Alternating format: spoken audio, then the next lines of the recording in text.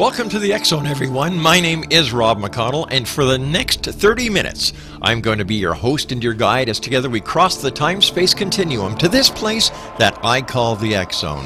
It's a place where people dare to believe and dare to be heard. It's a place where fact is fiction and fiction is reality. Now, if you'd like to check us out online, www.xzonetv.com, and you can always listen to the X Zone 724-365, the X Zone radio show, at www.xzoneradiotv.com. Today I'm asking the question, are the angels of yesteryear and of biblical times the extraterrestrials that people are seeing in the skies today? Joining me now is a gentleman who I've had the pleasure of talking to many times here in the X Zone. Dr. Don K. Preston is his name. His website is www.donkpreston.com, and joining me via Skype is Dr. Don Preston. And Don, welcome back to the X Zone. Thank you, Rob. It's always great to be with you. I appreciate it so much.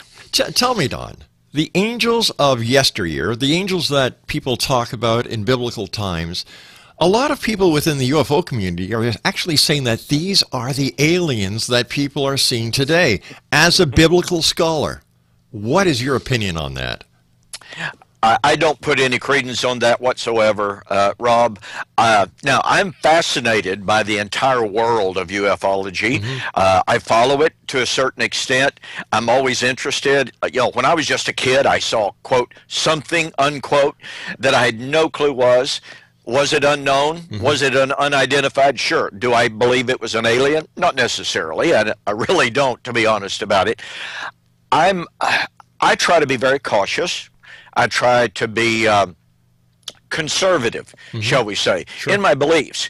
And when I have looked carefully, when I have looked cautiously and conservatively at so many of the claims about aliens, alien encounters, as someone who tries to think analytically, someone who wants good, solid, real evidence, I just haven't seen it. Don, you've been a pastor. You've been preaching the word for many years now. You've come across many people. Why, in your opinion, sir, is there this fascination with not only extraterrestrials being, but the search for afterlife, when in the Bible tells you that there is life after death? Why are so many people now trying to separate the two, separate the religious factions of it after death and the biblical way of looking at it? It's a great question. And look, it's not a new phenomenon. In the book of Colossians, Paul wrote to that church, and he warned against people who put their reliance, their authority in things, quote, that they have seen, unquote. And Paul was just the opposite of that. Paul said the authority lies within the written word. As people, we are so very often attuned to, and we basically say, well, I know what I saw. Well, the great question is, do we really know what we saw? I mean, any legal expert will tell you this claim about the total reliability, for instance, of, quote, eyewitness accounts, unquote, in court is very tenuous. It can be challenged because we tend to filter our experiences through our preconceptions and through our presuppositions. And this is especially true when we come to this kind of a world. If I'm raised in an environment, Rob, if I'm raised in an environment in which I'm taught, I'm indoctrinated, that there's an angel behind every bush, that there is a sign from God behind every cloud, then guess what? I'm going to see a sign from God behind every cloud. Now, I want to emphasize, this doesn't mean that I'm an evil person, doesn't mean that I'm a dishonest individual. It means that I've been taught to see things and interpret the things that I've seen through the prism of my preconceptions. And I think that if we're going to be pragmatic, I think if we're going to be objective, we have to be able to look at our experiences and to ask ourselves honestly and objectively, is this honestly evidentiary or is it experiential? And is my experience objective or subjective? Over the past 20, 30 years, Don, have you seen a great change in the way that people are looking at religion and how people are looking at the world in general? Oh, mercy. Boy, have I ever. And an interesting study was done some years ago, as a matter of fact, Rob, and it talked about where the emphasis of preaching from the pulpit and thus filtering down into the man in the pew has changed. In the 19th century, most biblical preaching focused on the authority of the Word of God. In the 18th century, it was on the sovereignty of God. In the 20th century, it was, hey, what do I get out of this? Ah, gotcha. All right, Don, stand by, my friend. You and I have to take a commercial break. Always great seeing you, Don. Exo Nation, Dr. Don K. Preston is our special guest, www.donkpreston.com. And Don and I will be back on the other side of this break as we continue here in the X Zone from our broadcast center in Hamilton, Ontario, Canada. Don't go away. We'll be back shortly.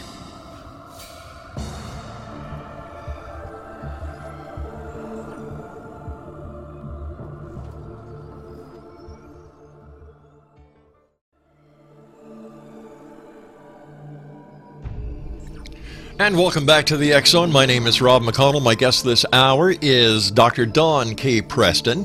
His website is www.donkpreston.com. The question I asked Don at the beginning of the show is, are the extraterrestrials of today the angels that people talked about in biblical times? Now, Don, we talked briefly about your interpretation of extraterrestrials to angels, but how do we explain things in the Bible like Ezekiel's wheel? A lot of people today look at that and say, well, that sounds like a UFO. Yes, and I've looked at that text many, many times because I understand that the UFO community appeals to it very often. Number one, I believe it overlooks a genre of literature, a type of literature. The Old Testament writers, Ezekiel especially among them, is termed as an apocalyptic writer. Apocalyptic has to do with language that was never intended to be taken literally. And that's something that the modern day mindset that is not Hebraic in training looks at that language and they go, oh wow, look, a wheel within a wheel. That must be a UFO that, boy, it's got these lights rotating and this and that and the other. And, you know, again, I've looked at that very carefully, and it just simply fails to overlook the nature of apocalyptic prophetic literature. God very, very often revealed himself in visions. The visions were not intended to convey a concrete empirical item, for instance, like a wheel within a wheel. Right. It was a mental image to convey the majesty, the glory, the awesomeness of this theophany, to use that term. Theophany means an appearance of God, a manifestation of God, and what have you. And so to go there and say, oh, wow, that's got to have been a UFO, just simply overlooks the nature of the literature that is being read. And it is, to go back to something I mentioned in the previous segment, it is imposing our modern presuppositional concepts. It's basically going, oh, wow, UFOs exist. I got to look for ancient writers who saw UFOs. Oh, well, look at this vision by Ezekiel. That could only have been a UFO. Well, there are an awful lot of logical leaps in there. Sure. Any good teacher of logic would tell you you're guilty of violating the rule of the excluded middle, to use the fancy term. All right, Bill, let's go back to the earlier times with Moses, Mount Sinai, the cloud that overcame, the handing of the Ten Commandments. Once again, people look at that and say, wow, it must have been a UFO over Mount Sinai that Moses went to greet to get the Ten Commandments. How do we rationalize this? Well, once again, it's all about presuppositional ideas. Let's go to the Bible for a little bit, sure, or for our authority on this. The Bible is very clear that there were supernatural beings who were distinctively created by God for given purposes. Now, that doesn't mean that every occurrence of the word angel in the Bible means that it's a supernatural being. In the book of Malachi, for instance, it predicted the coming of John the Baptizer, but it called him God's angel. Well, John the Baptizer was a flesh and blood human being, but the Greek word angeloi, or angelos in the singular, that's found in the Septuagint of the Old Testament, which is the Greek version of the Hebrew Old Bible, and then angeloi, which is the New Testament Greek word. That's all in the world it means. In the book of Hebrews, for instance, it says God created winds and clouds to be his angels. Well, all in the world that those winds and clouds did was to carry a message from God, and it doesn't mean that was a verbal message. It meant that, well, if God brought a storm on someone as a judgment, that was his angel. We have to understand this kind of thinking in the biblical genre of literature. To go back to the mountain, Deuteronomy 33 says that Yahweh came with 10,000 of his angels. Well, you know what? Nobody on the ground saw that.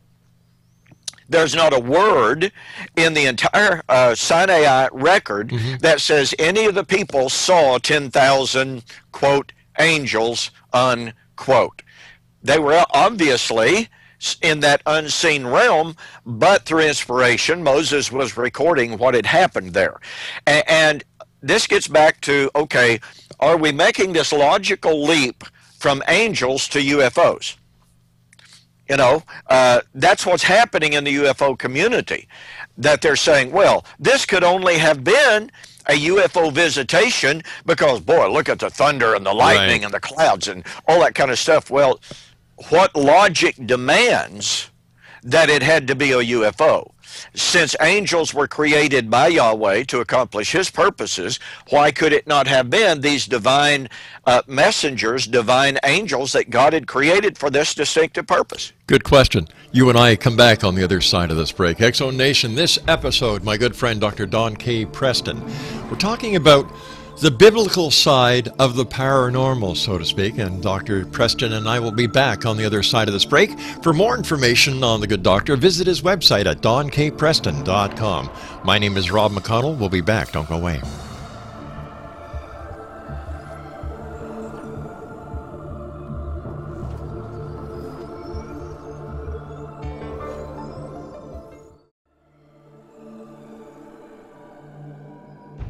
Welcome back to the X-Zone. My name is Rob McConnell. Dr. Don K. Preston is my special guest this segment. And the question I was asking Dr. Preston is basically the connection between the paranormal and biblical teachings. What we find in the Bible. Angels, miracles, UFOs. Joining me now via Skype is Dr. Don K. Preston. His website is donkpreston.com. And Don, what is the connection between atheists and the UFOs? I think it's a great question, Rob. In my personal experience, in talking with, in visiting with atheists, okay, there's a strange phenomena that take place. Atheists reject the possibility that there's a God. And yet they will postulate and say, you know what, there just absolutely must be life on other planets. Now, we have zero evidence of such.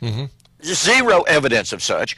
We have zero evidence for abiogenesis, that is life coming from non-life. And yet the atheist who wants to reject a belief in God is willing to somehow, some way postulate the existence of extraterrestrials living on other planets. Just this morning, there was this little blurb that I saw somewhere. I don't even know on what website it was, but they found a flash of light on a little bitty minor planet way off somewhere. And already the ufologists are all over that saying, see, we must have proof here of extraterrestrials, life on other planets. Now, I don't mean to infer that everyone who believes in UFOs is an atheist. I'm not suggesting that, because I personally talk to people who are believers in God, in the Bible, etc., but they do believe in that. But there is nonetheless a suggestion, a belief among a lot of atheists, there's not a God, but boy, there must be extraterrestrials. So hey, these are UFOs, maybe. What about the Nephilim? Those who descended from the sky. Once again, the UFO community ties this very strongly to the proof of extraterrestrial visitations, and that God was an extraterrestrial. Yes, I'm very familiar with that. You go back to Genesis chapter 6, and you have reference to the Nephilim. And then it says that the sons of God married the daughters of men. Well, once again, presuppositional claims start creeping in and say, well, sons of God. That must have been the biblical writer's way of describing extraterrestrials.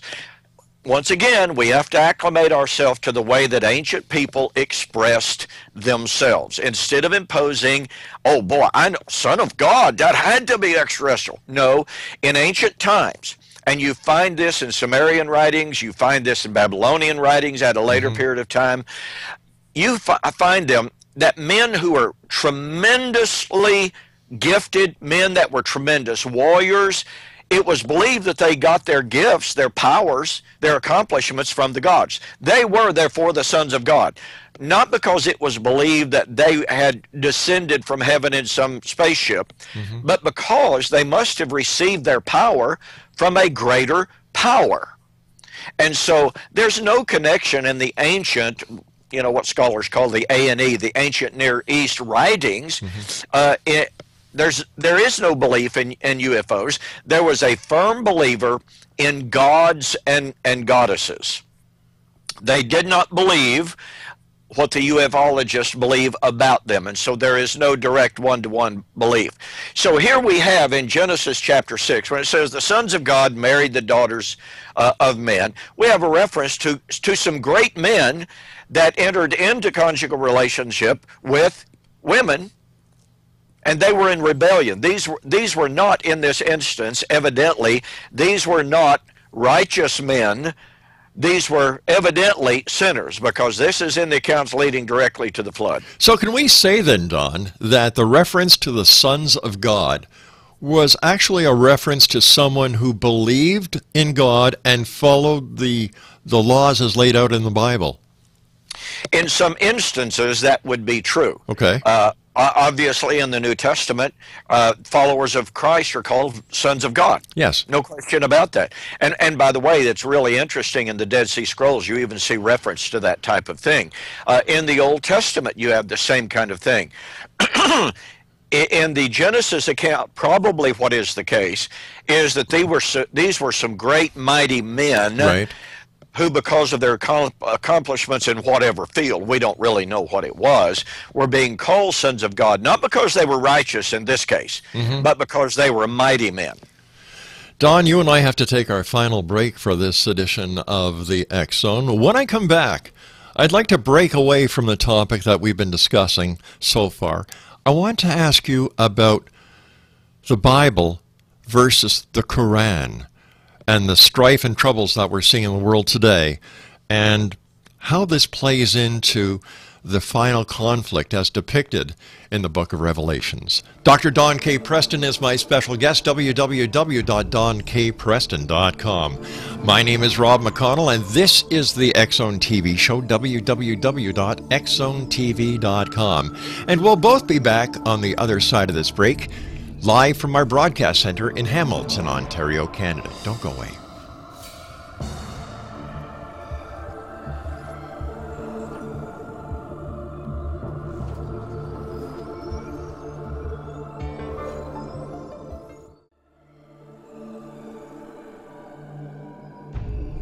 Dr. Don K. Preston is my guest in this episode of the X Zone here on X Zone TV. For the first three segments of the show, we've been talking about the biblical connection with the paranormal. But now, because of what is going on in the world today, Dr. Preston, ISIS, a big threat. We're looking at more and more hideous murders each and every day. And yet, there are so many people who talk about the Quran as preaching peace that it's a misunderstanding, a sociological misunderstanding. And how can you misunderstand murder, rape, pilferage, the hideousness of the crimes that are being committed? You've studied the Quran, you've studied every other biblical philosophy going. In your opinion, based on your experience, what is the story behind the story when it comes to Islam, Allah, and what we see in the world today? Well, first of all, let me say, I absolutely do not believe any way, shape, form, or fashion that what is taking place with ISIS or ISIL, however, whatever term you'd like to use, has anything to do with the fulfillment of biblical prophecy. I just finished writing 2 articles, posting them on my website, donkpreston.com, addressing this issue. However, what is happening with ISIS is the fact they believe that they are setting the stage for the end of the world. In this regard, they are very much like the dispensational Zionists that are very active in American politics, for instance, in American theology and what have you. But the connection between the Bible and the Quran is, well, let me say that it's extremely tenuous, to say the very, very least. To suggest that the doctrine of Islam is inherently peaceful is to ignore the absolute history, the established history of Islam. Muhammad began as a man that began to teach world conquest. And as soon as he gathered up enough people, enough men, enough swords, enough of an army, he began a militaristic, imperialistic type of war on the entire Arab world, conquering them, subduing them. And by the way, when you hear people say Islam means peace, that is not true at all. Islam means subjection. And so people who are trying to say Islam means peace, fundamentally, they're misrepresenting it. And I don't want to be misunderstood here. I know some Muslims right here in my community who are really wonderful people. Very peaceful people. They speak quite eloquently about how much they abhor what is being done by ISIS. So that needs to be acknowledged. However, there are many, many world-class scholars in regard to Islam who are currently doing writing, lecturing, who are pointing out that fundamentally and theologically, those who would live at peace, who are Muslims, are really at variance with not only history, but the theology of the Quran. And so I think it's very important for people to understand that very, very often when Muslims say, we're worshiping the same God, not really. While there are many points of contact, for instance, they love to go back to Abraham, Isaac, Jacob, etc., etc. There is a very clear-cut departure in theology about the nature of the God of Abraham as the New Testament develops that. Nowhere in the Quran do you find teaching about the grace of God, being saved by grace through faith without works. A good friend of mine had some public formal debates with Muslims. The basic approach that he took was, show me in the Quran the teaching from Jesus or the teaching from Muhammad that we are saved by grace through faith, not of works. No, on the distinct, different side of that, in the Quran, we're judged basically almost exclusively on works. There is no grace. They can speak about love, but it is a totally different kind of love based upon works. And that's totally contrary to the message. I find the Quran to be horribly self-contradictory. On the one hand, they say Jesus is a prophet, and they say that if you blaspheme a prophet, you are guilty and worthy of death, but guess what? Then they call him a false prophet. Don, we have to hold it here for this edition. You and I will be talking many more times in the future. I want to thank you so much for taking time out of your day to join us here on the X Zone. And X Zone Nation, if you'd like more information on Dr. Don K. Preston, visit his site. It is filled with wonderful information. www.donkpreston.com. Now, if you have any questions you'd like to send us, go to xzonetv.com/questions. And from everyone here at the X Zone to everyone out there, remember to always keep your eyes to the sky and your heart to the light. My name is Rob McConnell. So long for now.